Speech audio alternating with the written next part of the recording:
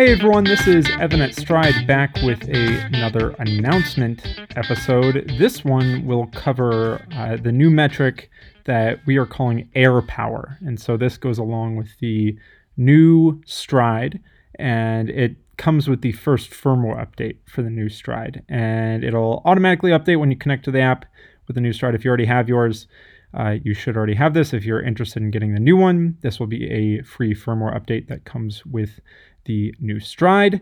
I'm going to talk just a little bit more about how you can use air power specifically in your training, but just a little bit more about the concept of air power and why it might be useful for you as a metric. So today we're going to talk about air power. What is it? It's the power required to overcome air resistance. To best understand air power, we're going to look at a couple different running scenarios to help you understand a little bit more. So the first scenario, the air is pretty calm, it's pretty still. You're running 8 miles an hour, which is about 13 kilometers an hour, in calm air conditions. You will still be overcoming 8 miles an hour, or 13 kilometers an hour, worth of air resistance as you move forward while you're running. Air power will be equal to the cost of overcoming the air resistance produced by your running speed. Scenario number 2, a tailwind. You're running 8 miles an hour forward with an 8 mile an hour tailwind. You'll be overcoming 0 miles per hour worth of air resistance, so your air power will be equal to 0. Scenario number 3, a headwind. You're running 8 miles an hour forward into an 8 mile an hour headwind against you. You'll be overcoming 16 miles an hour worth of air resistance. Air power will be equal to the cost of overcoming the air resistance produced by the wind and your running speed. With this new metric, you'll better understand the effects of the wind so you can minimize the wind's effects when you want to run fast and use it to your advantage in training. Runners with Stride with the new wind capabilities can now quantitatively dial in their sense of exertion against the wind so they can approach every windy scenario with the confidence that they will run at the correct intensity.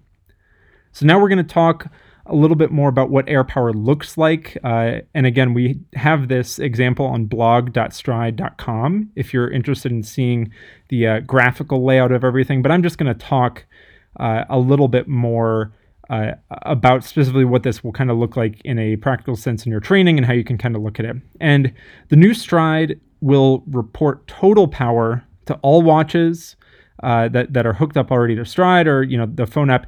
The total power already includes air power as part of that number. So this new firmware update is important because it separates out air power as its own metric so you can view the effect of air resistance after your run. And during your run, you'll have that total power number to pay attention to. So what does air power look like? It'll be available for post-run analysis on the stride.com/power center. Air power is displayed as a percentage of your overall power that was used to overcome the air resistance, and it's displayed with a gray shaded area underneath the orange line that the power is normally reported at. So the example on the blog shows a sprint effort where this runner in particular produced a very short couple second sprint effort of 617 watts of power. 12% of that power is air power, and it was being used to purely overcome air resistance. So looking at 3 different types of runs, again, this is available on blog.stride.com, but talking about how shifting wind conditions during a run turns a moderate run into a threshold run. So this particular case was a tempo run done in some very moderate crosswind conditions. At the start of the run, the runner is traveling east and north with an aiding crosswind, so the wind is actually helping them. However, when they turn around and head back home in the west and south direction, they are now running into a hindering crosswind. In the image, it shows that the power is slowly creeping up from 250 watts to 300 watts by the end of the run, and air power is a significant contributor to this power shift. Air power only accounts for 2 to 4% of their total effort when heading out direction on their run, but the trip back home has a more significant effect on their total output, forcing them to use 7 to 10% of the total power output to overcome air resistance. Here, It would have been more wise to slow down a bit when running back home in order to stay at the intended power target instead of trying just to focus on a certain pace, because that effort actually becomes too high because now you can actually quantify it with air power. So air power gives runners the first reliable metric so they can consistently differentiate light winds and heavy winds. Light winds do not cost you much effort when you run into them, but they can be mentally taxing. If you know with confidence that light winds are not costing you much, you can continue to run into them without fear. On the other hand, heavy winds can cost you upwards of 15% of your overall power output. You must back off your effort to not risk burnout during these high wind scenarios. So this example number 2 is sustained wind gusts on a long run. So the second example is a longer, slower run in light wind conditions. Generally, we see that the air resistance has a very small effect on this run because the runner is doing a slow run and the wind is very light. However, the runner still has to be aware of the wind due to some gusty conditions. We see that some wind gusts push the air power contribution up to 8% of total power. With a power target of 208 watts for this run, an 8% effect can be substantial because it can push this runner's target beyond 224 plus watts. So it's important for this runner to be cautious and mindful of long, sustained wind gusts because the air power contribution could cause them to exert more power than they wanted to. If the runner is not mindful of the wind gusts, they risk burning through too many matches without completing their run. So you're working too hard without knowing it. Example number 3, tailoring your workout with a strong wind. So this example number 3 is a couple different intervals, done at pretty much the same effort, but the wind is 15 miles an hour. So for this interval workout with a 15 mile an hour wind condition, we can see that running the interval into the wind at a very high effort pushes the power to overcome air resistance 20% higher. However, air resistance is eliminated when doing the same effort with the tailwind. In windy conditions like this, the runner has the choice to tailor their workout to suit their needs.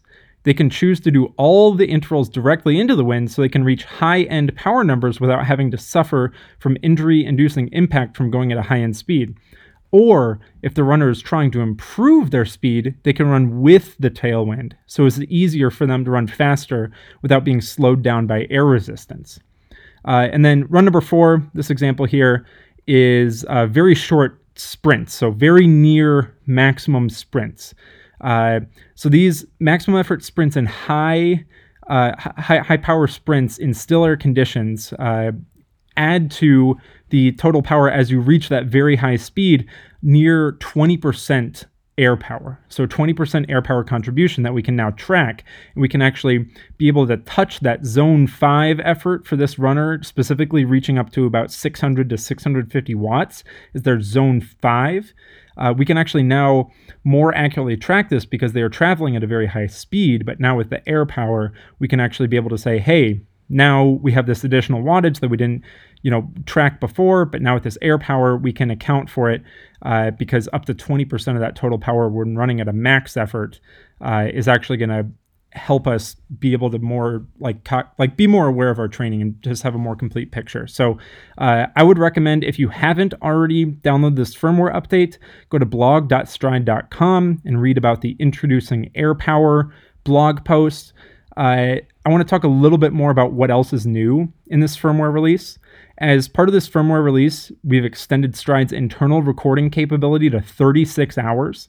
This means that Stride will store your last 36 hours of running data on the device. So what does this mean for you?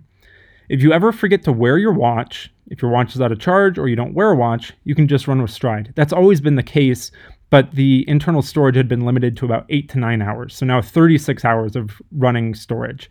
Stride will record your running data so you can sync it with your iPhone or Android phone after the run is complete. Will I see any air power when it's not windy outside? So air power represents the cost required to overcome air resistance.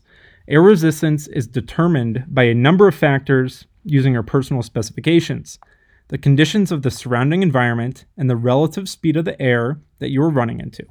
If there is no wind outside, you'll be facing air resistance equal to your running speed. If there is wind, you'll be facing air resistance equal to the wind speed you are running into plus your running speed. So how does air power change as I run faster? Air resistance and subsequently your air power increase as you run faster. So it is important to be more mindful of your air power when racing and when doing high quality workouts. So you can go to stride.com/powercenter, and with the new Stride, with this new firmware update, you'll be able to see your air power contribution for your overall power number. We're really excited about this. If you have any questions, please feel free to contact us, support@stride.com. For now, this has been this update. We look forward to bringing you more and more updates as we continue to pump stuff out this year, 2019. We're super excited about the new Stride, which is shipping now. If you have any other questions, like I said, please feel free to contact us at support@stride.com. We'll be back with another release very soon. Bye-bye.